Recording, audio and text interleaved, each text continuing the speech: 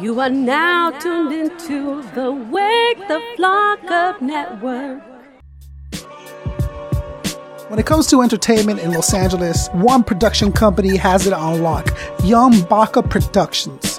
From a bi-monthly show at the Airliner in Los Angeles, to the many shows, to the B-Side Forum, to the State of Battle Rap on the BSidechannel.com, Young Baca Productions are putting together the dopest entertainment in Los Angeles, California, and beyond.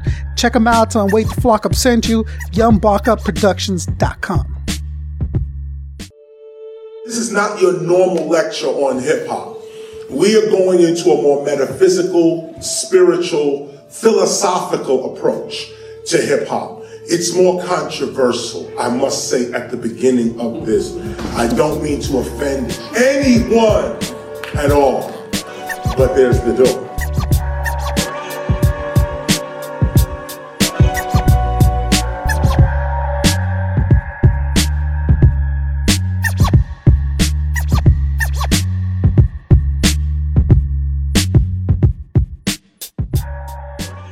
Yeah. Each one, teach one. Yo. We are back. I am Concept 714. And of course, Young Baca's here. What up, man? What's going on? The second episode out of Baca de Casa. Casa de Baca? Casa de Baca. All right, cool. And we got a couple of guests here with us. Yeah, man. Who we got? We got Prince and we got a DJ Info. They could introduce themselves. No, they're fine. I don't need to do that. No, go ahead. What's good, man? It's your boy Prince. It's the first guest of EachOneTeachOne, DJ Info. Don't say I was the first fucking guest, whether you want to admit it or not. Deal with it. I'm trying to remember it. I was. You were? Me and Prince were. That's right. Yeah, I know I'm right. That was at my house. Yeah. And then you went on another one and said Slum was the first. That's why I came today. We got a bone to pick. First official. Give him the mic so man can speak his piece. Yeah, first official guest. I agree. Slum is the first. It was Slum, official. but first unofficial was you two. That was my house. But I mean, it was scheduled. It was broken down like that. So I got a couple of things that I definitely want to touch base on. But me and Baca are fresh off of We the West that went down. Largest hip hop showcase in Los Angeles. Right. Tell me a little bit about that, Baca. How did that even initiate? How did that happen? How did that start? We the West? Yeah. I needed a name for a showcase. Mm-hmm. And I picked the most generic thing I could think of, and we have We the West. But, how did you get the spot? How did that happen? How I got the Airliner? How did you get to start throwing shows to begin with? I told people I did shows, but I didn't do shows. And then somebody finally came up to me, Nat from the basement, said, hey, we would like you to do a fundraiser show for the basement, help us raise some money. You know, we got jacked the other day. She says, is that something you do? I said, that's something I do that all the time. Every week we do a new show. We put together a show. There was no follow-up question, really? What shows have you done? There was no what are the names of them? Who have you had? There was nothing like that? That's why I tell people it's all image. If you portray that you do some sort of thing, I mean, you do it. I know the story of Big Sean telling everyone he was already signed to Kanye's thing. Oh, I didn't know that. Before he got even signed to Kanye's thing. He was like, oh yeah, I'm Good Music? Is that what it is? Right? He's like, oh, I'm Good Music. I've been signed to Good Music for the last year. I'm barely being pushed out now. I'm working with Kanye. So everyone's like, oh, this kid's working with Kanye. And then Kanye heard and then checked him out. Did he heard that he's been saying he signed to Good Music? I mean, it makes a good story, and that's what Big Sean said. Oh yeah, and then Kanye got word that there was this kid spraying he was doing this, that, and the other. And then he checked me out and he had a meeting and it was done. I mean, that's exactly what it is. I told people I did shows. Somebody gave me a chance to do a show. It was a benefit show. It did pretty good. And then we moved on from there. And now here we are, We the West. We're going to Antelope Valley this Saturday. We got Stevie Stone from Strange Music tomorrow night. Yep. DJ Nymph was going to be spinning for Joe Budden Thursday night and Wednesday night for Stevie Stone. Uh-huh. We got B-Side Show Forum tomorrow night. We got Antelope Valley Saturday night. We got Monopoly Friday night. We're just moving, man. What was the need to start doing your own shows? I wanted to do my own because shows. you're not an MC. No. You're not an MC, so But I wanted to be involved in hip hop. Okay. And I wanted to be involved in hip hop. I used to want to be an MC. Yeah. And well, you went through okay. I never got farther than just writing things down on a pad and paper. So sorry about those dudes in the background. The peanut gallery. Go ahead. So what was it that didn't do you think, did you not really have did you just want to be involved in hip hop and thought MC would be the next logical step? I didn't know that this existed. I didn't know there was a independent scene like this. I thought it was Jay-Z and that's it. Jay-Z, Juvenile. Yeah. I didn't know there was an independent scene with people not on MTV, not PT. And there I got exposed to it. I went to a couple shows and I wanted to do it. I was so infatuated with it. Now I'm, burnt out, but pretty much it.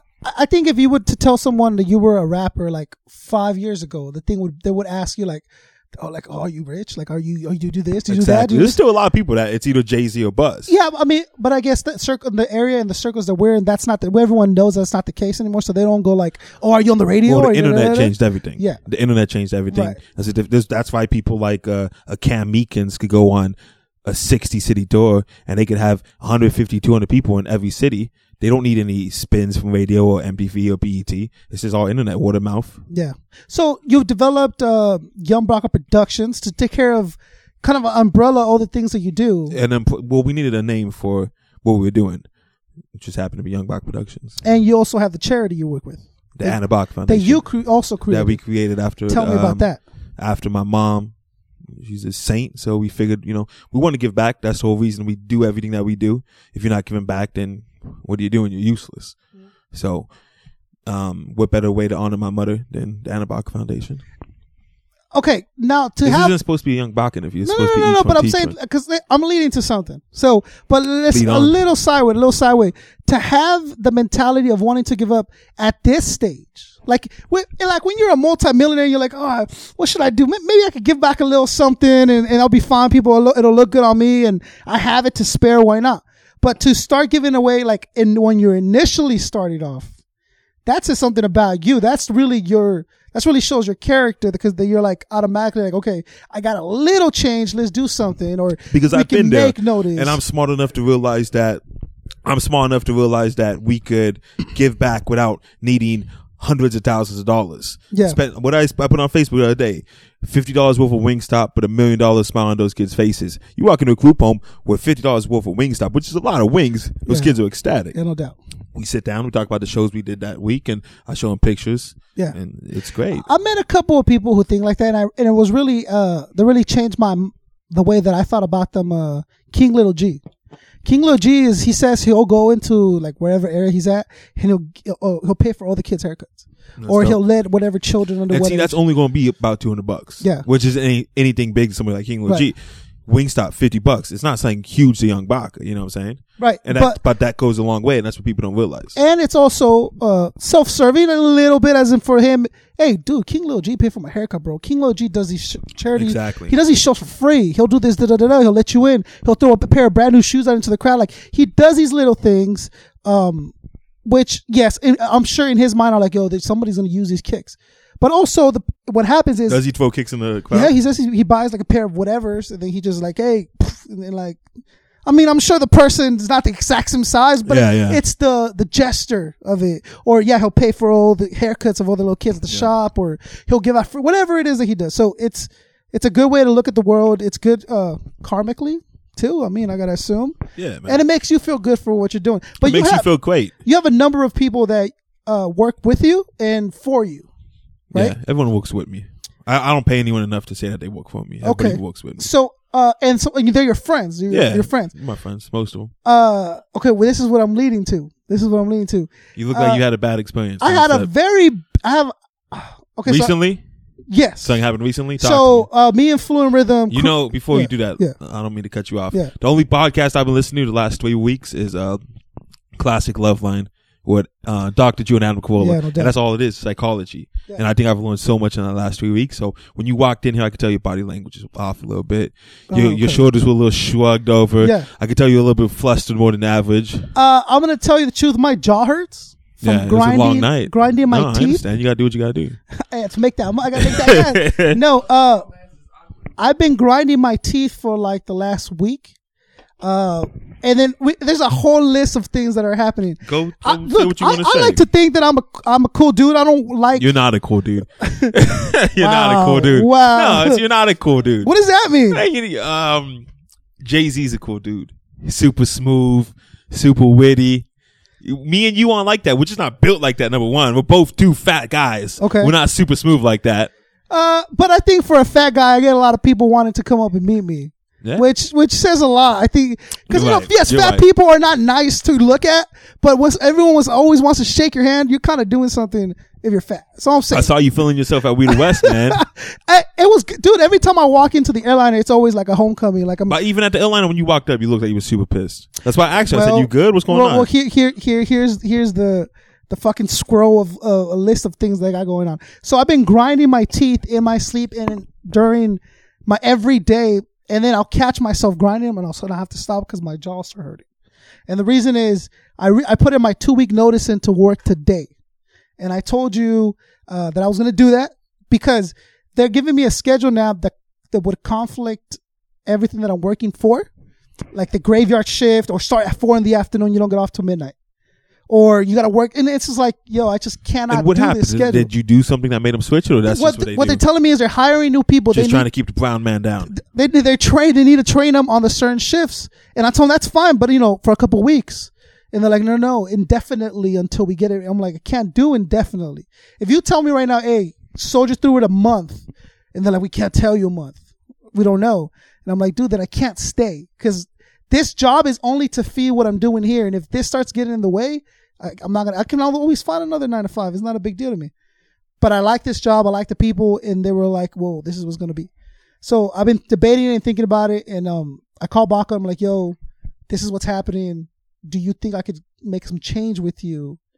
Booking the shows or whatever. He's like, yeah, man, whatever it takes. But I said that 6 months ago too. Yeah. But that was me just like, oh, blah, blah, blah. But now it's like, they're telling me this is what's going to happen. So I'm like, okay, well then pull the trigger on it. I'm like, let's do it. I mean, I'm making money. Dude, the shirts are gone already. And I ordered fucking 3 dozens of them. They were gone. They're gone. How much you selling for, $10? $10 a piece. That's awesome, dude. $10 a piece. How much did you order? I had 3 dozen of them. 36. And they were gone in less than a week and a half of me ordering, which is fucking great news for me. So those are gone. And then the monthly charges that I have for you, that I have for Ariano coming up, that I have for Save the Hip Hop Culture coming up, because I'm going to be producing all the podcasts.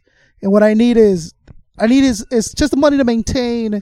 First, you got to upload them to SoundCloud, upload, blah, blah, blah. Plus a little bit of time that I'm investing into like editing, cleaning them up, advertising them. Editing has to take forever, right?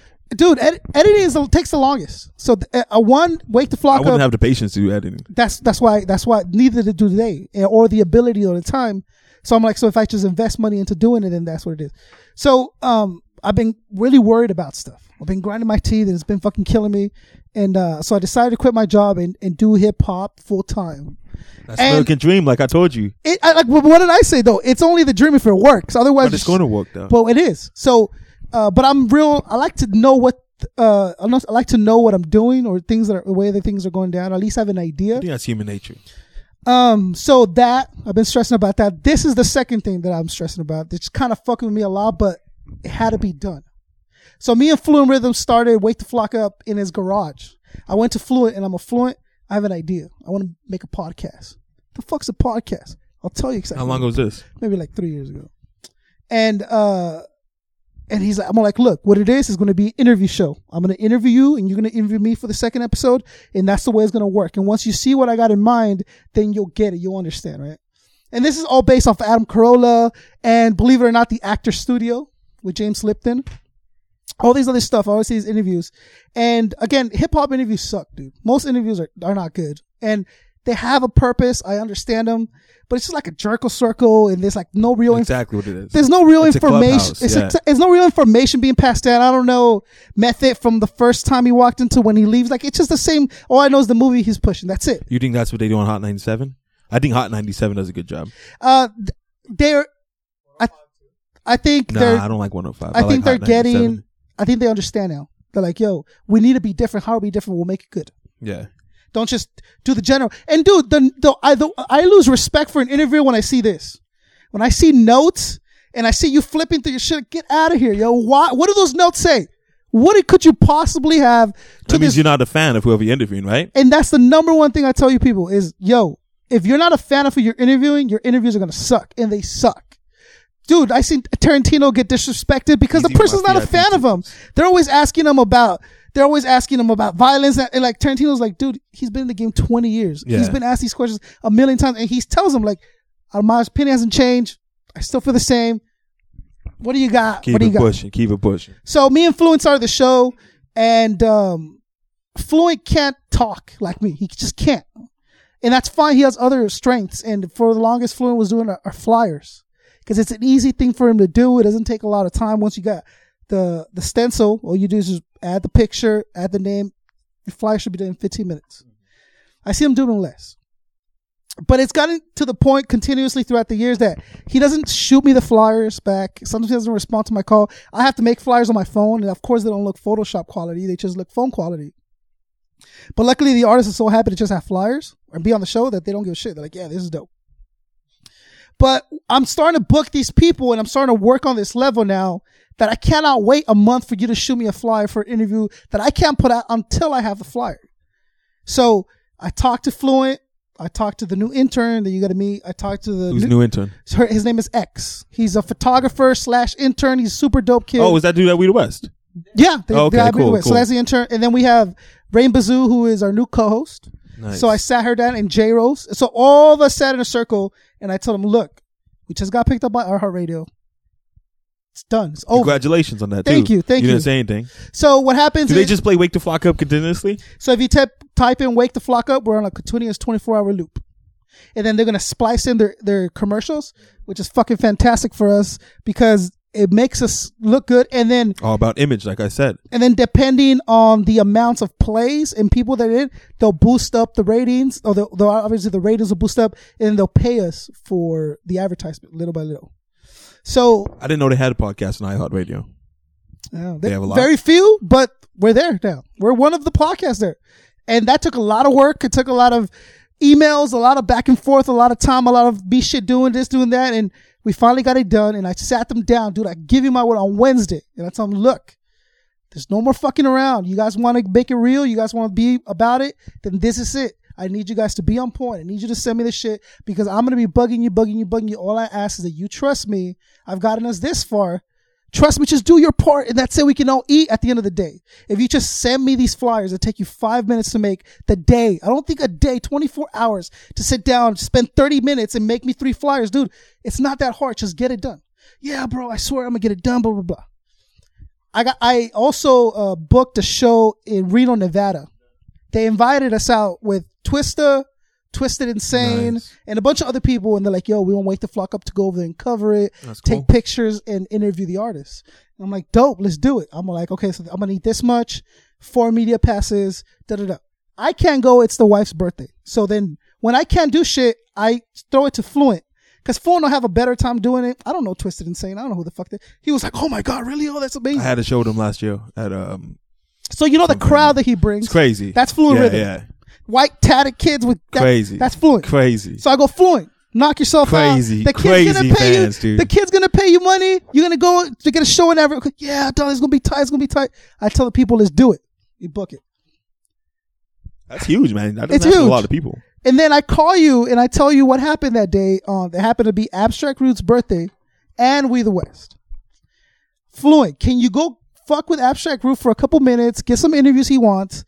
I'm going to go to We the West, sell the shirts, go do the hosting, promote the show, pass out flyers, blah, blah, blah. All you got to do is just sit there with this. That's it. Yeah, for sure, dog. I got it done. Good. Abstract's going to be happy. I'm going to be happy. Baca's going to be happy. We're good. He calls me the day of, hey, yo, I can't go do the Abstract Root show. Well, why not?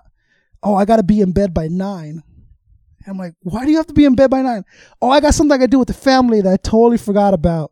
But I got to be in bed by late as 9:15. Because his family's making him be in bed? I don't know. I stopped asking questions. I stayed up till 2 a.m.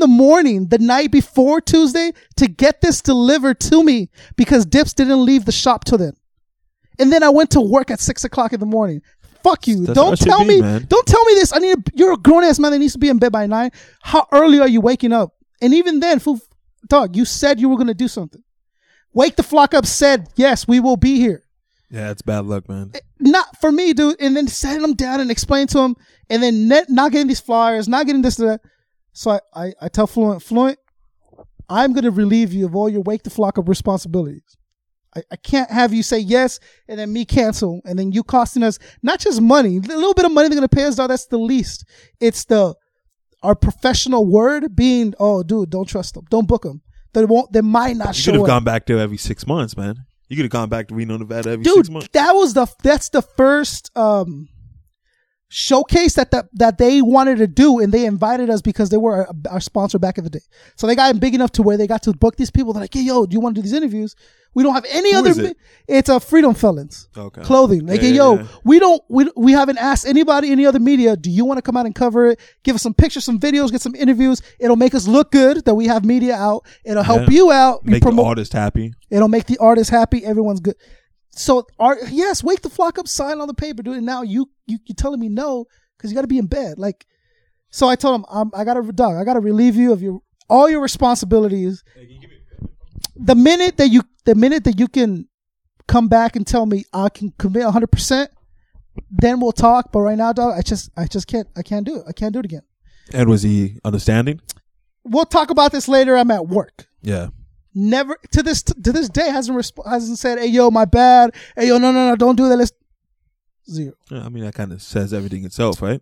Yes. So I've been worried about that. It's kind of just like, fuck, man. Like, what am I? Like, did I do the right thing? He's your friend, what right? am I gonna? He's my friend for a year, and I always showed him the courtesy of having started the show with me, and I always gave him the like, yo, don't worry about it. You're good. You'll always be good. But what do you draw that line, right, between business and personal? Yeah, and I would excuse a fuck up. He's not intentionally trying to do it, but at this point, it just becomes like almost disrespectful and like, yo, whatever, yo. You know what I'm saying? Like, well, he's not going to do nothing. He's not going to kick me out. He can't do. It's like, I sat you on Wednesday and I told you, bro, like, this is it. There's no more fucking around. We don't have time for that shit no more. So that's been fucking with me the most, I think. It's tough to make, it's tough when you think everyone has the same work ethic as you. Because when you're waking up at, 6 a.m. to go to work, you work until 5, 6 o'clock, you go home, you eat dinner, you see your family, you go out, you go to a show, you do an interview, you do something of that nature until 2 a.m. and you wake up and do the same thing all over again. Yep. And when people come excuses that they can't do this because they gotta be in bed by 9. And it's a minimal, like very small thing that I asked them to do to keep them involved in the show. I don't ask them to do much, bro. Like, and you can't even do that. Then how dare you come later and be like, yo, what's up? What's up with, I need this, I need that. When Wake the Flock Up is on, dog, is syndicated, right? When we're fucking sway in the morning, whatever, you're going to come knocking at the door and be like, yo, dog, you still haven't got me the flyers I asked for 3 years ago. Like, you know what I'm saying? Like, how dare you come up and expect something in the future? Like I said, man, it's hard to expect people to have the same work ethic as you. I've learned that a lot the last couple of years. I've kind of accepted it. Yeah, no, 100%. It's tough to find people, not help. It's tough to find people that have the same mindset as you. Yeah. Can't you agree? Yeah, absolutely. A lot of people are either content with the life they live, they're scared of hard work, they just flat out don't like hard work, or they refuse to do hard work. Especially if you're not getting paid for it up front. It's tough for those people to do. I think people. And you know what? A lot of people have a small imagination. They don't see the big picture. They don't have vision. Yeah, exactly. People don't have vision. It's like people shoot me ideas, and then I tell them, no, dude, you got to do it this way. And they're like, well, no, that's not how he did it, or that's not how it was done, or like, you gotta have vision. You gotta, like, your name. You can't have fucking blunted, super high motherfucker MC. You can't have, that can't be your name, bro. You're not gonna go anywhere with that, because you're not Snoop Dogg. You're not Be Real, and this is not on a flyer. You're not gonna be on charity. Like, this is a bad name, and then people still go and chase that dream, and it's like, there's no mentality. There's no mature vision. But you see that in young dudes. Like, you see We the West 18 plus show. We booked maybe 18-year-old kids. Yeah. Which they have good potential, and they start off on the bottom stage and everything. But you see that in those type of kids because they don't really know, But if you get to a certain age and you're still chasing a certain lifestyle, If you're my age, and you're like, yo, if you're 45, and you're like, yo, no, I don't. I'm still MC blunted every daily, or. But I mean, some people. That's how some people live their life. That's the truth, man. Some people live that life. And that's another thing I want to talk to you about is you drink a beer every now and then, right? When's the last time Baca's been drunk? 2 days ago. You were wasted, drunk? Like No, drunk? when's the last time? When's the last place we went? No, it wasn't yesterday. Definitely Friday for sure. At Weeda West? No, I wasn't drunk at Weeda West. Was I drunk at Weeda West? You didn't seem drunk. No, I didn't. But you know what happens is after every Weeda West, me, the security guards, and the bartenders, we sit down and we have some drinks and Okay. we chop it up. So usually by usually by like 3 a.m. I'm a little tipsy. When's the last time you were high? I don't drink. I mean, I don't smoke. You don't smoke. You don't do I've drugs. never been high. You've never been high. I smoked before, but Right. I didn't smoke the amount that I got high. I didn't like how it made me feel, so I stopped smoking that day, and I Right. haven't smoked ever since. That's what I'm talking about. Like that's rare in hip hop. But that's just I just don't like how it makes me feel.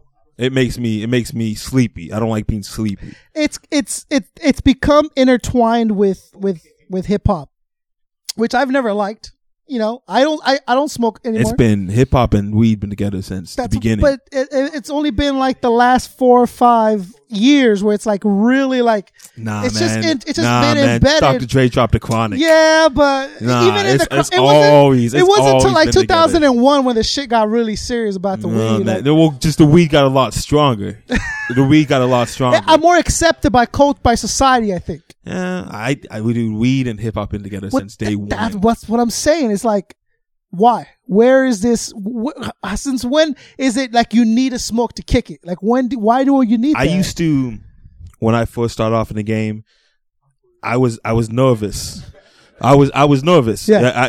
I'm 18, 19, whatever, and I want to do all these things, and I have no idea how I'm going to get here. I have no idea what I'm going to do. So I would get drunk because when I'm drunk, I'm more relaxed. You know what I'm saying? So it'll be easy for me to talk to concept if I'm drunk. Mm. But eventually you grow up and you don't have to be drunk all the time. Right. You don't have to be high all the time. You don't have to always have a drink in your hand. You don't always have to have a blunt in your hand.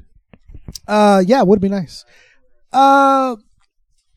Wake the Flock Up was almost on Be Real TV. Yeah, you talked about this but last I mean, time. I did. Yeah. So we were asked to join the network, Mhm. and it turns out that they wanted to just revamp everything. So we walked away. I was like, no, I'm not going to do that. That's not what I work so hard for, and that's not what I want to do. And at first, initially, it was just like, oh, Be Real wants to fuck with you. Like, this is going to be big. It's exciting. But then when they broke it down, like, yo, we're not going to pay you. We want you to create a whole bunch of content. You'll get some points on the back end. And then we got to revamp it. It is cannabis, hip hop, lifestyle, whatever it is, their logo. We got to kind of do that. And I bet you they just automatically assumed you smoked. Automatically. And then I'm thinking, yo, the first time I meet these cats, if they're smoking around, they're going to go like this. I'll be like, nah, I'm good. Yeah. Like, But I don't think, I think that's acceptable. It's not disrespectful. I think vibe has a lot to do with things, especially if you're in this type of environment, right? The energy, that vibe, they want to feel comfortable. They want to feel like you're part of the da-da. And There's a lot of times where I'm talking to people and they hand me the blunt. I'm like, no, I'm cool, man. Thank you. Yeah, bro. but you're not fucking with Be Real. Like, that's what that's. And you think they'll take it disrespectful? I think they'll just be like, mental note. I don't think so. I've seen Be I don't think he would respect you more. He'll respect you any less. It's just, that's your I've decision. seen Be Real smoke box that had Futuristic in it. And he's like, no, I don't smoke. And Be Real's like, dude, if you don't smoke, you don't have to get out the car. Did he say that? Yes. And Futuristic's like, all right, guess I'm smoking. Like, dude, that's what their cannabis hip hop life. But you like, think that's there's a the little bit of logo. comedy with that? I think there is. There had to be a little bit of comedy with that. And but I'm if you're sure not he asked smoking, him, you have like, to get it. Yeah. Because he did get it in the smoke box, so Futuristic had to like What did you understand think was gonna happen? what was Yeah. going to happen. But it's kind of like, if I'm going to go start doing new business, you don't really want to give them too many like even little excuses for them. No, but you fuck want to with stand your ground the first minute you get and that's there. what I would do, and I don't know how that would be And taken. it's not stand your ground. It's just, it's not a big deal. I think you overthink it. I think when you go into like a cannabis centric area, Mm-hmm. it is expected. And then, dude, tell a pothead that you don't smoke weed, dude. Automatically, like, oh, okay, all right, bro. Like, Nah, see, that's why dude, I think you're just seen judging that, people. I've seen it 1,000 Yeah, times. but I never smoke weed, and I'm around a lot of hip hop shows. A lot of people that are smoking weed. Yeah. A lot of VIP areas where people are smoking weed and they offer me weed. I say no all the time. Now but I it's feel gotten like to I'm the point where they don't well-respected. even ask me anymore, which I'm way comfortable The people I with. hang out with don't ask me because they Yeah, know. I mean, yeah. why are you going to waste your 2 seconds if Right. you just know he's going to And say then no? they'll just do this, and they're like, okay, let's just move on. But I don't think they want you to smoke the weed. Yeah, I don't think anyone judges you if you smoke or don't smoke. Mhm.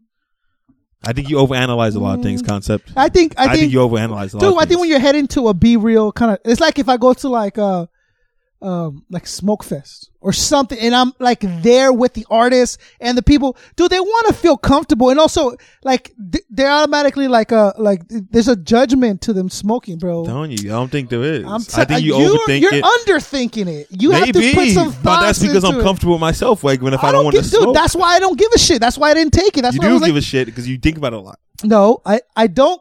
That's you why I seem said like you have I a don't pretty need it. formed opinion of all this. Yeah, I got a form. Dude, what do you? I got to run a podcast. I got to say something. I think you're you're say something. overthinking this. I think you're thinking people are judging you if you don't want to smoke, or the lights. Why is this guy don't want to smoke? Listen, I'm a businessman. I'm a businessman. I shouldn't be high and drunk all the time. You know, that's my mentality. That's my mentality. It's like, yo, no, I got shows to do. I got stuff to do. Not the time nor the place for me to actually partake. If we're at a friend's birthday party, the vibe is dope. We're in Vegas or something. I'll hit it. We'll chill. That's cool. No matter. But in these type of situations, if you're in Vegas, you're chilling. They offer you the blunt. You say no. You think they're judging you for that? No. I think me now they won't. But what I'm saying is like that would be the time that it'll be okay for me to do. See what I'm saying? If I'm at a Be Real meeting, like, yo, I want to know what I'm saying yes to, what I'm getting into. I want to be clear-minded and understand the contracts and labels, that kind of stuff. But it's just... but do you think he's smoking at all those meetings? No, so credit to them. When I walked into it's a humongous warehouse, first of all. Huge warehouse. And they have signs on everything that says, don't touch, stay out of here. And they had an office area that said, absolutely, positively, no smoking past these doors. So everything that happens outside, you know? So obviously, I mean, it's a business. They have administratives and they have cubicles and all that shit. Like they're running a legitimate business out Yeah, for sure. In that I understand. But also, but 100% of the shows, they're all smoke friendly shows. Is it 100% of the shows? I can't. I don't know. Is there a show where they don't smoke? I don't know the network like that. Yeah. I would assume that. I mean, they're not all cannabis. Well, I'm just saying if you go to BeRealTV.com, it starts with cannabis, lifestyle, hip hop, or whatever. Like that's the first word. It's not like the fourth. It's like cannabis, lifestyle, hip hop, or you whatever. Think underneath it says we hate you if you don't smoke weed? No, but you gotta also don't be so naive either. Oh, dude, I'm telling you, I think you're over. I think about a lot of stuff. Mm-hmm. Yeah, I think you're crazy, dude. I think you're overthinking it. I think they want more weed for themselves. To be honest with you, they want me to say no. They want you to say no. All right, I'm with that. If we're showing a bottle of liquor, we don't have that much liquor. I want you to say no to liquor so I can drink it. We're showing a pizza, and I want you to say no so I can have more pizza for me. That makes more sense. That kind of makes sense, actually. Now that I just think it's like I offer you, hey, do you want a water? You say no, I'm okay. It's the same thing. Yeah. Do you not think that? If the societal normal was to drink water with everyone, then. If there was a whole network dedicated to drinking water and this one person doesn't drink water, like, you know what I'm saying is you got to think about also like where you're at and where it's happening, and you don't want to ruin the vibe for everyone. You don't want to be the one dude. But just because you say no doesn't mean you ruin the vibe for everybody. Okay. Right? Or is that wrong? I don't know. I just don't want to be like if we're all smoking weed right here and somebody offers you weed, and you say, no, I'm cool. Oh, what the fuck, man? Oh, fuck this. I'm going home. You think that's what happens? I don't want to make people uncomfortable by not partaking. I think it's going to make them uncomfortable if you force yourself to smoke weed and you get sick. If you're in an orgy and everyone's fucking, you're just a guy with his hands in his pocket, you don't think people are like, yo, why is the guy? And the orgy's different from smoking weed. Oh, is it? Right. Because you know exactly what you're getting into once you walk in that room. You walk into Be Real Studios, I'm assuming there's going to be smoke. Yeah, but they don't make you smoke. Yeah, they don't make you fuck either. Yeah, they expect you to. They expect you to fuck. So, what are you doing about grinding your teeth? You just how's that gonna ever stop? You gonna have nubs as teeth? My wife says that I gotta put like some. And your wife's a dental assistant, right? Yeah, so that's why I'm like, babe, I'm waking up with my jaws are hurting, and she's like, you're grinding your teeth in your sleep. I can hear it. That's bad, dude. Yeah, dude. It's just like. Well, you've never been stressed out in your life before? Dude, I fainted from stress. Did you? I've like. How long ago was this? Now is this stress or this diabetes? It was stress. How do you know it was stress? Because it was a very stressful point in my life. I just came out the military and I couldn't find a job. And I was already like 6-7 months in. Am I ignorant for not understanding how people that come out of the military can't find jobs? Is it really tough? First you gotta readjust to civilian lifestyle. Is it hard to readjust? It sucks. It took me about 2 years to like really get back into the circle. Now, did you go overseas? So it was like I would come back, right, and I would like be awake at 4 a.m. or something. And then I call someone. I'm awake at 4 a.m. I text info all the time. Dude, go to sleep. Why are you awake right now? I'm like, I'm up, dude. Nympho's son does on social media now, so I'm texting him at 5 a.m. as well. So there you go. I should have called you then. Just call me. I'm up, man. You would fold your shirts in a certain way because then it looks. Plus, in your head, it already looks nicer. There's a logical reason to why you're doing it. And then you have people over and then looking at your shit like, what is like? But see, I don't think those people are judging you because you have your shirts. I'm not saying they're judging me. I'm saying that's not a practical way to live your life. You can't do the same. You can't come out with a military. I just do what? Oh no! Now it's back to sloppy. How long you been back now? 2008. So 8, 9, 10. What? 4 years, 7 years. That's great. You said 5 years. I don't know. So it was tough, but it was some of the best time I ever had in my life. Is it? Yeah, it was. Oh, was it? It was amazing. What was amazing about it? First, this is what I'll tell you.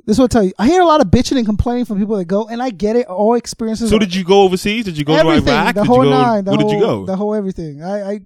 It's a lot of specifics. We can talk about it later, but there was a lot of bitching and complaining, right?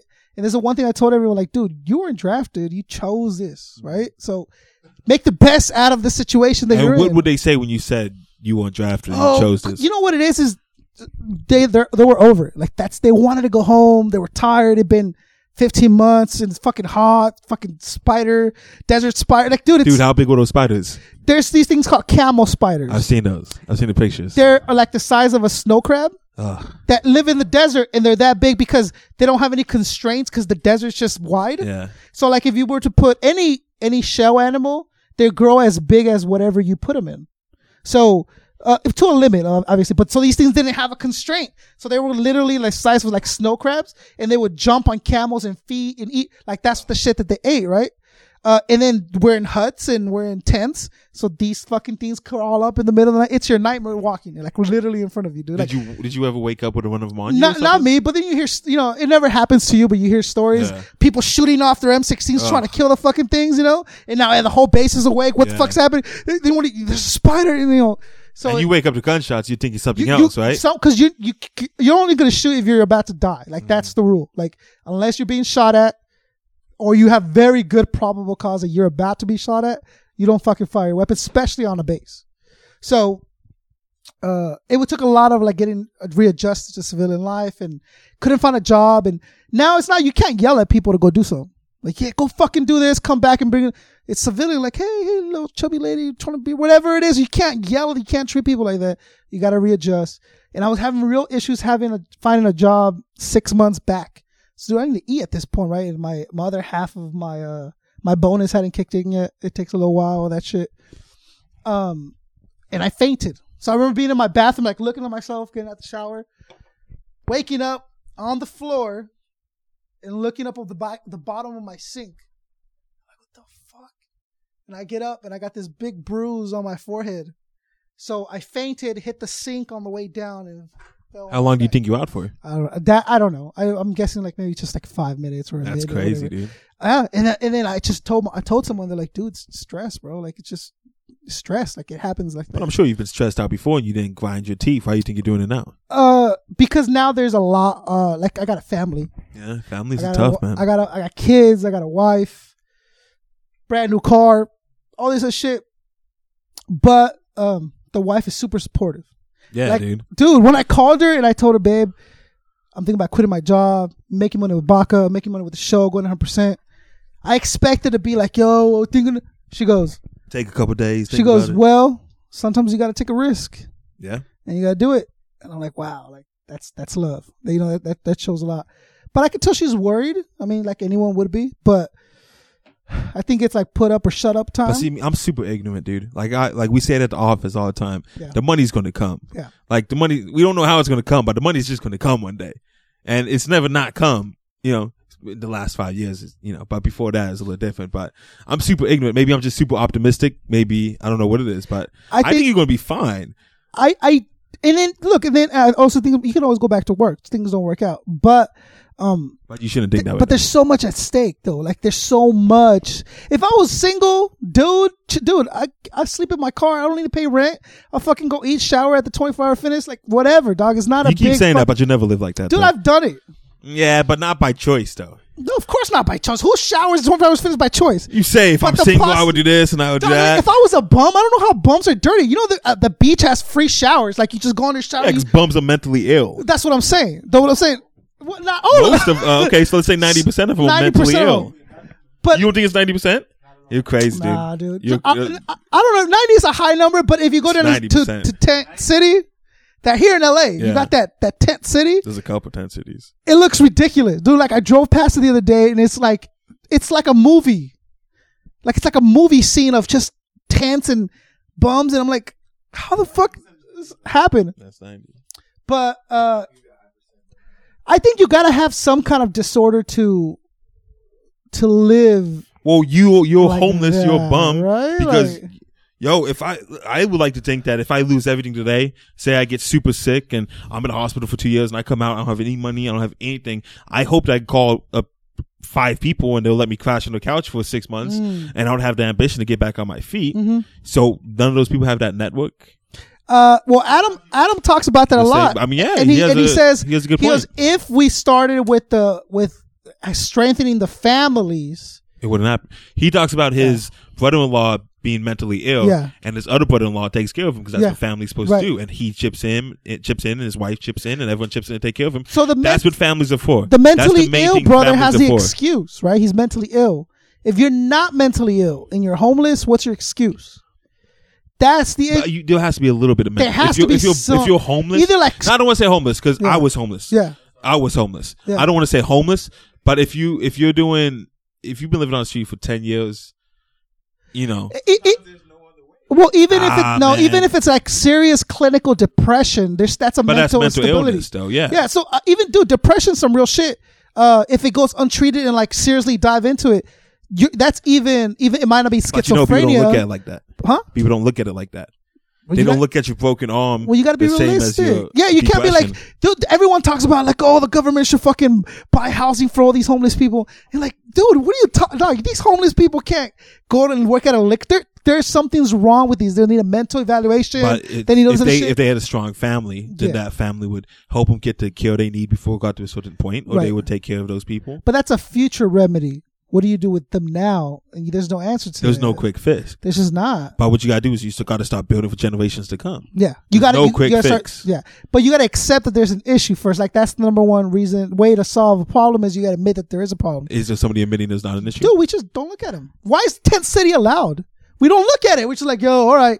But you know it's not allowed in every city. You go to Orange County. Yeah. But I'm saying, dude, I've seen cops like get out their cars and go like, hey, bum. What's up? What are you doing here? You can't sit.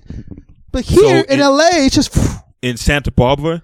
They got hit with a big fine because they would have a big school bus and they would round up all the homeless people and they would drop them off in Ventura County. Oh, and then, get out, you out, yeah. And they got a big fine. The city said you can't be doing this. You can't be dropping off your homeless people over here. Yeah, no doubt. And I know sheriffs. I'm a good friend with a sheriff, and he says that there's sheriffs that say, "Hey, get out of my city. Don't cross this part of Balboa Boulevard. Stay on that side, and we'll be fine. I won't have no issues with you. But the minute you cross over, me and you are going to have issues." I did see that a lot. I see it a lot in movies where like the sheriff doesn't arrest them. Or like they're just like, okay, I saw Rambo the other day, and the guy pulls him over. You have a lot of time on your hands, right? and he goes, get in the car, and he drives him over the bridge. He's like, stay on that side. Don't come back in here. Like he didn't arrest them, nothing. And then Rambo was kind of an asshole though. And Rambo like walks back. I've never seen the movie. Yeah, so Rambo's like a fresh Vietnam vet, just like plus he's huge, he's just ripped, and he looks like a bum. And the sheriff stops him. And he's like, all right, this guy's trouble. He tells him, get in the car, and he drives him over the bridge. He's like, look, just stay on that side. Don't worry about these people. This is a nice town. Don't fuck with them. Rambo turns around and starts walking to the town. So it's kind of Rambo's fault, really. But you know why those people do that? You know why Santa Barbara is doing that? No. Because now the people say, hey, this is such a nice city. There's not only homeless people. The sheriffs, hey, get out of my town. Hey, the sheriff's doing a great job. Crime is down. There's no homeless people. Things are great. Yeah. That's why they do it. Yeah. Well, because there's no real fix for it. There's really not a quick fix. But if you strengthen up your family, if you strengthen up families, I'm talking about for them now. For these, what do you can't kill them. It's not a good fix. You shouldn't kill them. You can't kill them. You can't put them in. EachOneTeachOne doesn't condone killing That's homeless what I'm saying. people. You can't put them in a concentration camps or camps at all because that automatically looks bad. No. You can't give them jobs. These people, some have medical issues, mental issues, social instabilities. But those Section 8 housing was created for people that can't afford to live on their own. But Section 8 housing was taken advantage of, or Section 8 housing was thrown into something that it wasn't meant for. Section 8 is affordable housing for people that can't afford to live in regular apartments, whatever it is. Right. Yeah, we had housing growing up. Yeah. We had housing. My mom paid like $400 on like $1,600 apartment. But it's good though. Well, your family can afford it. And that's what it was meant for. That's what it's meant for. And you guys work hard, and hopefully the next generation doesn't have to live in a Section 8 housing. Yeah. But what happens is that's where the drug dealers go though. Why is that? Why is that? Come on. Well, why is that? I'm asking. They first. It's not because it's extra money. Well, think about this. If you're paying $400 for an apartment, then you're bound to have some money on the check or whatever. Plus, it's not high. But they base everything on your income. Yeah, not drug dealers. No, I'm saying about Section 8 housing bases everything on your income. Right, dude. So why the projects? But they don't have extra. That's what I'm saying. I don't know why you guys keep saying that they have extra money because they only pay $400. No. They're not making $1,600 a month. But dude, now, okay, look, like, why are the New York projects? Why is there drugs? There's no New York projects. No, it's all gentrification. They no. He gets mad. He gets mad when I say that too. Dude, There's projects everywhere. There's not projects in Detroit. There's projects everywhere. But why? You got to kind of look at it like cocaine is a very expensive drug to like make, to ship, and then to buy, and then to live a lifestyle of a cocaine user. That's expensive. Yeah, cocaine's an expensive drug. Crack is not expensive to maintain, not expensive to make. You can make it with whatever you have in your fridge. And the lifestyle of a crackhead is completely different from the lifestyle of a cokehead. So who has that lifestyle already in its essence? Well, lower income families. Why are they lower income? Maybe dad's not there, maybe mom's not there. So there's not parental supervision. They're easy to give, that it just makes more sense. They're not going to go to fucking burbs and gated communities, start knocking on doors. You want some crack? No, but at the projects, you're just waiting for it to come to you.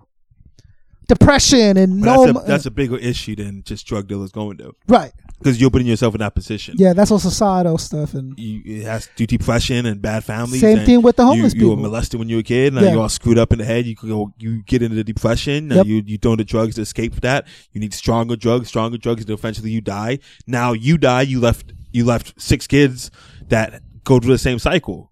Yeah. There's no quick fix. And it's generations to come. But eventually people have to start working on it. And like Adam Carolla says, you have to address that there's an issue. But that's not where the votes are. It's not where the votes are. And that's the issues that we always come up because it's a popularity contest. We assign these politicians come up and then we vote for them and they get elected into the things, and then it's all either it's the same or it's not. And it's Do you think if Barack Obama wasn't elected 8 years ago that we would have things would be different?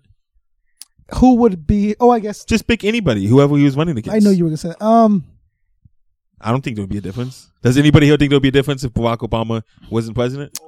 I think there'd be a difference. What would the difference be? Barack Obama, was able to do things that no other president was able to do. Like what? Because of the cool essence of him being a black dude. Like, that was cool.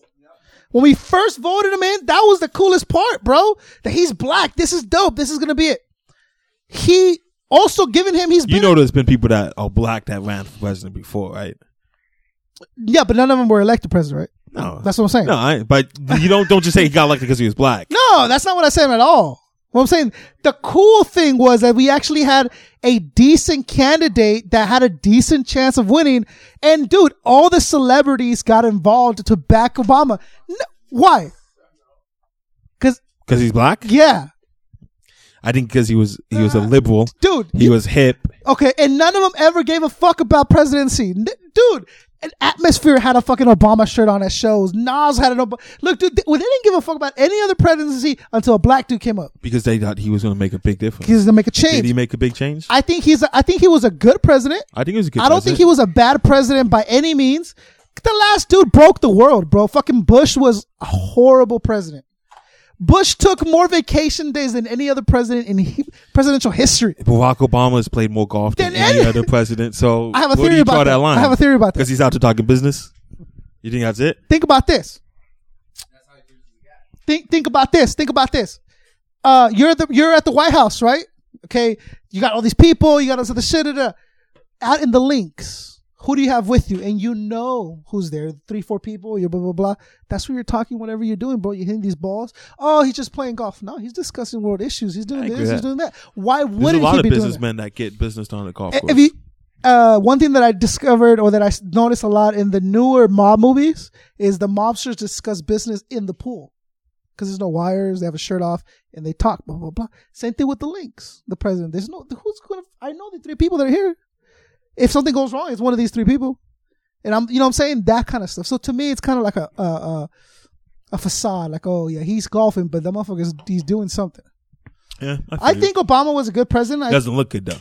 It doesn't look good. Your average person looking in, this guy's taking X amount of hours golfing. Yeah. Come on, man. But he did have a lot. He did inherit a lot of shit. I totally understand. He did inherit a lot of shit, and now that he's finishing his presidency, everyone has jobs again. The economy's doing better. Now I see a lot more help wanted signs, which I'm very happy to see. And that's because of Obama? Well, he had a lot to do with the reforming of the way that people were doing this, and even your vacation days. Now they're like, he legalized all this other shit where you have to have vacation days if you're a parent. I don't like your that. Father, well, I was listening to Wake the Flock Up the other day. You guys had Kiki Smooth on it. Yeah. And you guys were talking about you can take as much vacation days as you want. You see, they're really trying to push for that. Really? Yeah. They're really trying to push for, you could have, as long as you get your shift covered, you could have as much vacation days as you want. But come on, man. What are we doing over here? And they're paying you for these vacation days? No. Well, that's where the complication comes in. What if your salary? Yeah. What if you get paid yearly? I've dealt with this. I have a thing. It's a thing called bereavement, and the way it works is they can't fire you, but they don't pay you. So you can take as many as you want off, but they're not going to pay you for those days. So you can take a year off and then decide to come back to work? Yeah. You think that's right? Because a bereavement would be used in cases of death in the family. But it gets taken advantage of, right? Yeah. I mean, come on. So of course. So my great cousin on my dad's side passed away. I'm gonna need 6 months off. Yeah. Is that good? I don't know if they ask you for like pictures of the funeral or they ask you for something. I'm sure they don't. I'm sure that's unethical to ask for things like that. But where do you draw that line? I guess. How do you? Same thing with Section 8 housing. How do you make sure that doesn't get taken advantage of? That's the issues we have in society. I think it's the damn if you do, damn if you don't thing. Right. I mean, that's why politics are hard, man. That's why it's easy to say close the borders, or it's easy to say let everybody in. Yeah. There's consequences to everything. I think you need a border. I think borders are good. I think immigration is also good. I think immigration reform is needed because a lot of people really have a hard time struggling through stuff, and though they're better fucking citizens than the people that are born here. The whole "I was born here," that's what's make you a citizen. That's kind of I see it. So you think you can lose your citizenship? I think you should, dude. I think if you have 3 felonies, you should fucking lose your citizenship. But then again, where are they going to put you? Where are they going to send you? Lose. Yeah, people you don't really need in society. At right? what point can that person say, "I'm going to turn my life around"? You get 3 chances and that's it. That's kind of harsh. I think by your 3rd felony, you're kind of showing a pattern. Okay, but right? Barack Obama. Oh, this person, dude. And then Barack Obama just expunged a lot of people's felonies. But then where are they going to put? What does that mean? Laws, they lose their citizenship. There's no more Australia where you can just ship people. So what are you going to do? Well, I mean, if you are not born in this country and you commit a felony, they send you back. You think that's okay? Absolutely. I think maybe 2. Because it depends also if it's like a violent felony, like obviously you murder, yes, absolutely. First, get the fuck out of here. Go back to your country or fucking Baca. All right, you're going to be able to start that. The fucking executions are ridiculous in this country. What do you mean? Dude, we don't execute anyone. Fucking Charles Manson's still alive. Yeah. From a 67 crime, who is because there's a lot of people out there saying that it's not right to do. It is fucking the absolute right thing to do. You take a life, you take your life. If you're a serial killer, right? That's it. But don't you think that's too easy a way to get off though? Like you kill 100 people. Oh, we're just going to kill you. That's it. It seems too easy to me. It does seem too easy, but you know what's harder is us paying the fucking bill for them for years and years and years and years and years and years. That's hurting us. Dude, at this point, this human being has proved that he is not worthy of life, doesn't respect life, will never be a productive member of society. He's getting marriage proposals every day. he's Who is the psychos? Females are like, yo, I want to fuck Charles Manson. A lot, man. But There's a lot. But the only reason, shouldn't you kill? I don't want to say kill. Shouldn't you ship those women that want to marry Charlie Manson away? You know what it is? It's kind of your fault, government, because this person should not be alive. So this energy that these people are putting into him, they could be putting it somewhere else. So what happens? Mr. Charlie Manson, we find you guilty. Yes, and he goes straight into the execution room. Dude, a bullet. But do you have to go to the appeals process?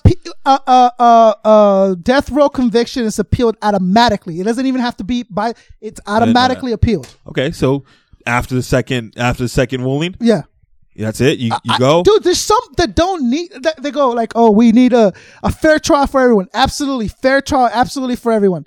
But there's certain things where it's like, why is this like debated? Because at trial, that's what you do. You debate it, right? And it's the stories that have happened. Mom with her 2-year-old kid at McDonald's, gangster comes up, shoots the baby. Where is there a fear? Where is there a process now we're putting too much faith into our government, into our justice system. And everybody in this room knows our justice system is flawed. Yeah, absolutely. Where do you draw the line? Everyone acts like the U.S. is free of corruption only because we don't do it with guns. We do it with lobbyists and politicians. What Mexico do, they don't give a fuck. More sophisticated. They'll fucking fly up and just blah, blah, blah. Pablo Escobar, if you watch fucking Narcos, murdered everyone. He was just like, fuck it. And at one point he was paying $1 million per government official that people killed. Oh yeah. Wasn't he on the, he was on, not the city council, the Senate, whatever it is, the Senate. He was in the Senate for a day. Was it a day? The day he got into the Senate, he made the Senate, a person came up and said, yo, this is a fucking drug dealer. We have proof.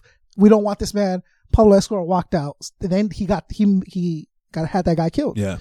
People look at Pablo Escobar like he's a hero. That's another. Like I seen shirts. It's hip hop. Stickers. It's hip hop. Hip hop praises your Pablo Escobars. It praises your Pablo Escobar, your Scarfaces, your all these other shit. It's your Robin Hood though. He donated a lot of money to poor cities. Those cities still named after him. He started that way. He blew up a plane. Innocent full of people because they might have possibly had something to do with something. He stops being a superhero. But that's not why people of this culture, people of hip hop, look at him like an idol though.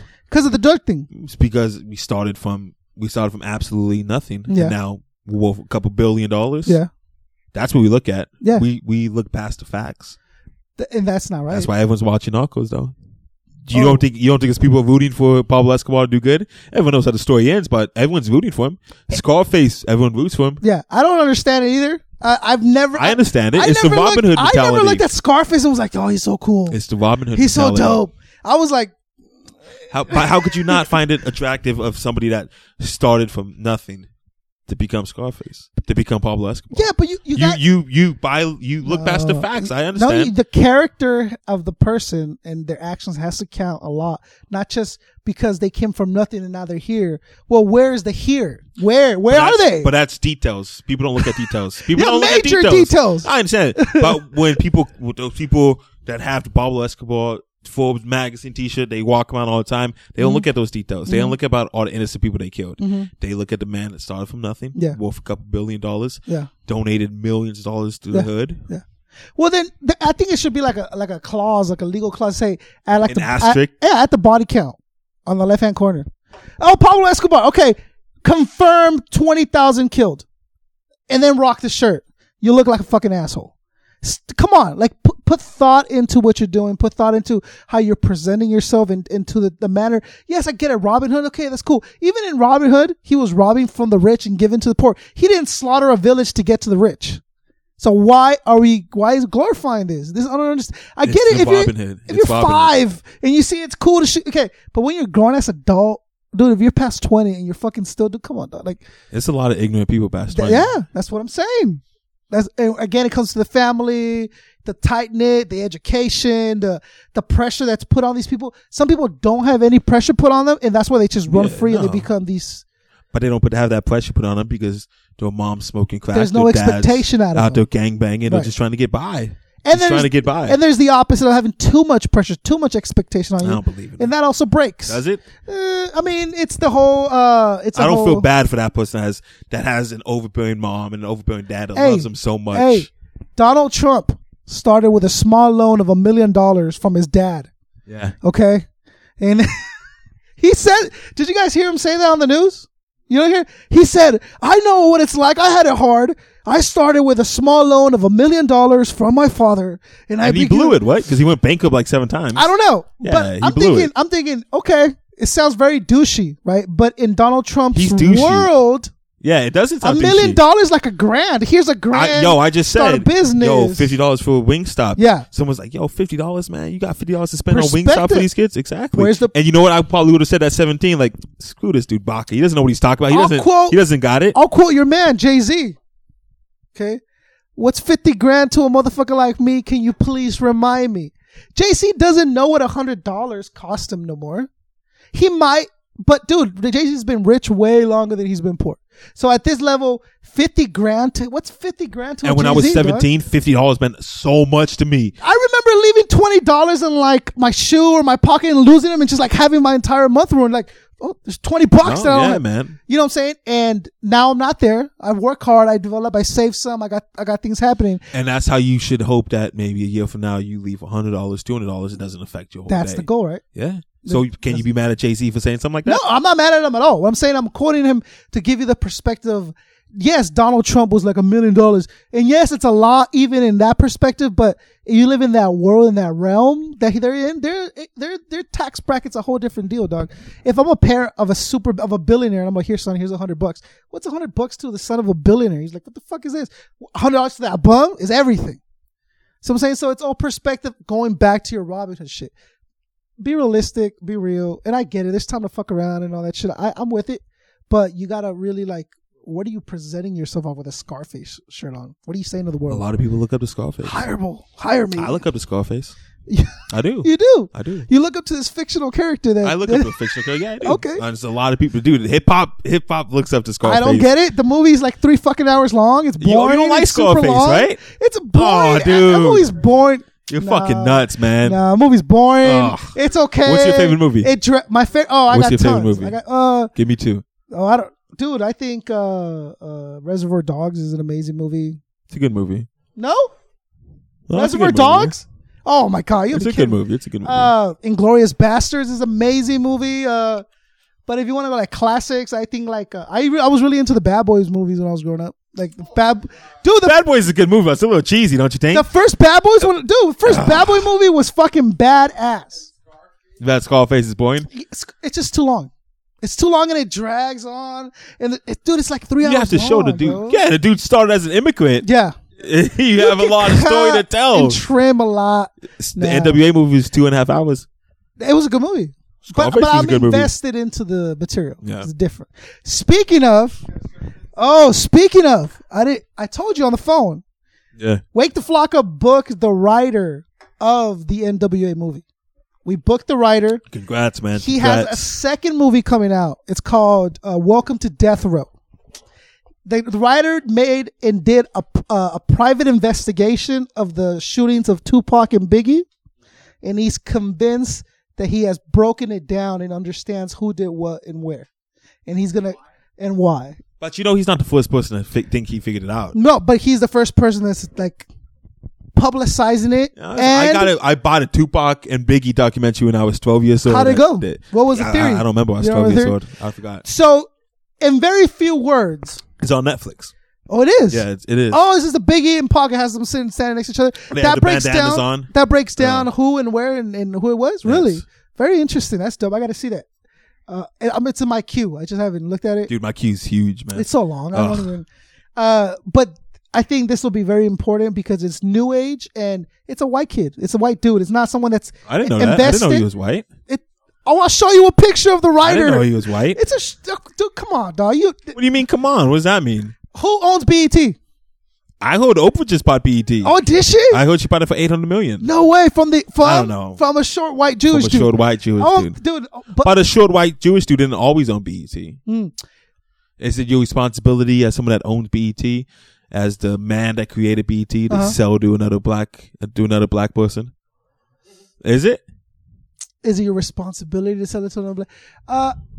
You better say yes, because you say if you pick up a microphone, you have a responsibility to these people. Yeah, absolutely. You have. Okay, so if you own BET, yeah. Hey, I would like to buy your culture. So because give me a price. No, I'm with you. But because you're white, you can't do black entertainment. They didn't do a good job, did they? That's a good point. But how long has he owned it for? Yeah, I haven't watched BET for maybe 10 years. That's what I'm saying. Nah, about 12 years I haven't watched BET. Mm-hmm. Does he have a responsibility? I think he does. So here, let me buy your culture from you. How much? $800 million. Yeah, dude. Yeah, it's tough, but it's important, I think, to make smart business decisions. Just because if that has someone that's not a smart business decision, that's smart and it's intelligent, but Oprah wants to buy it, like, don't you want to trust whatever it is through to the person that can handle it the best, regardless of skin color? And you don't want BET to become preachy, though. Don't you think I want BET to become something again, something that could be trusted and people can go back to, and that's what I want. Same thing with MTV. But MTV does what MTV does. But it didn't do that. MTV before. doesn't represent a culture of people. It was. It doesn't call itself. It white, was the cultural. It doesn't channel. call itself white entertainment television. No. BET saying we represent black people. Music. That died a long time ago. That's what I'm saying. You think that's going to come back? No, I think music, television, black. Okay, but you're saying music and you're fucking telling you don't play one music show. It's all Kardashians 24/7 now. Yeah, Kardashians on MTV. And it's like, yo, what the fuck is happening? It's all reality shows, it's all bullshit. So, dude, you used to have MTV, at least Total Request Live was super dope. Total Request Live is dope. What's happening? It wasn't moving those numbers. Here, I'll find the name of the person and I'll show you a picture, and it's like the whitest guy on the planet. Like ginger and like old 30, probably like 42. So Adam did a horrible job, which I never say. He did a terrible job interviewing this man.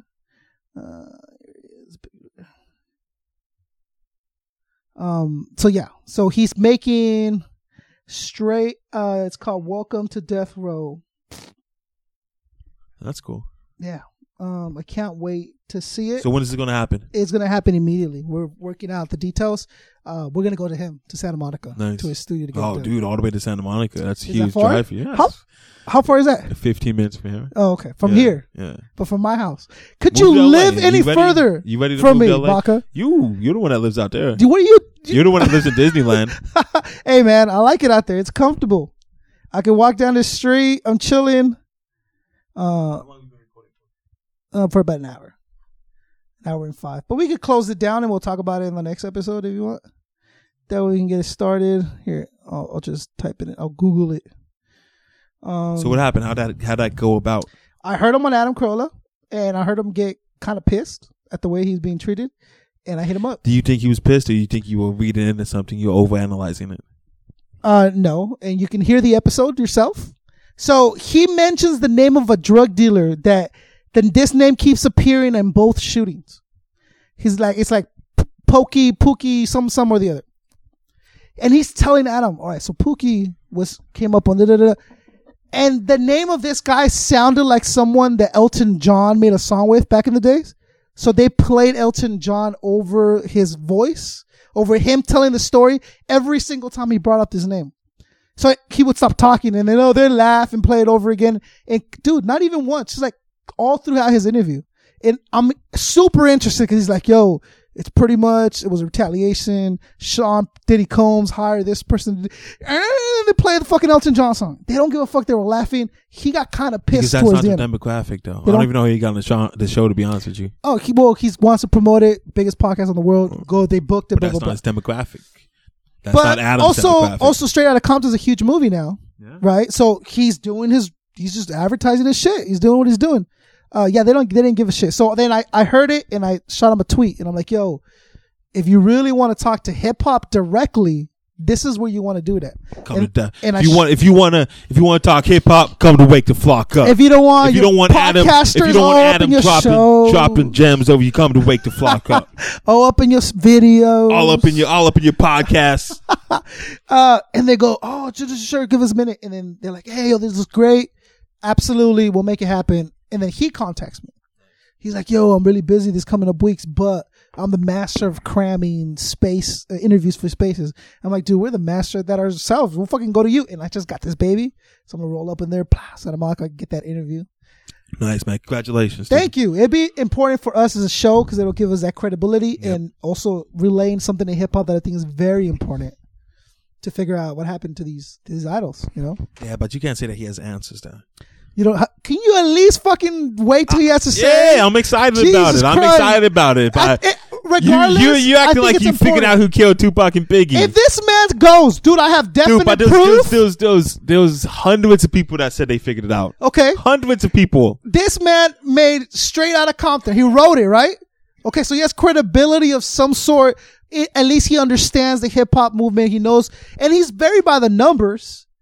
Right? So if he did the same with the shooting of Biggie and Pac, even if it's just a theory, it's going to be a pretty nice theory he's able to put out there. Yeah, I agree. And I'm excited. I'm excited for the network, man. Let's do it. So look, we'll close it down and we'll get more into what we're going into and what we're doing as a network and the future for Each One Teach One. So, beautiful home. Thanks for having me, Baca. Knocked out my business cards, man. That's what you get. Each One Teach One, SoundCloud.com/Wake the Flock Up Network. That's right, baby. You search Each One Teach One. Each One Teach One. What episode is this? 9? Episode 9. Episode number 9. Excited, man. We're doing pretty good. I'm excited. We'll see you guys in the next one. Lights.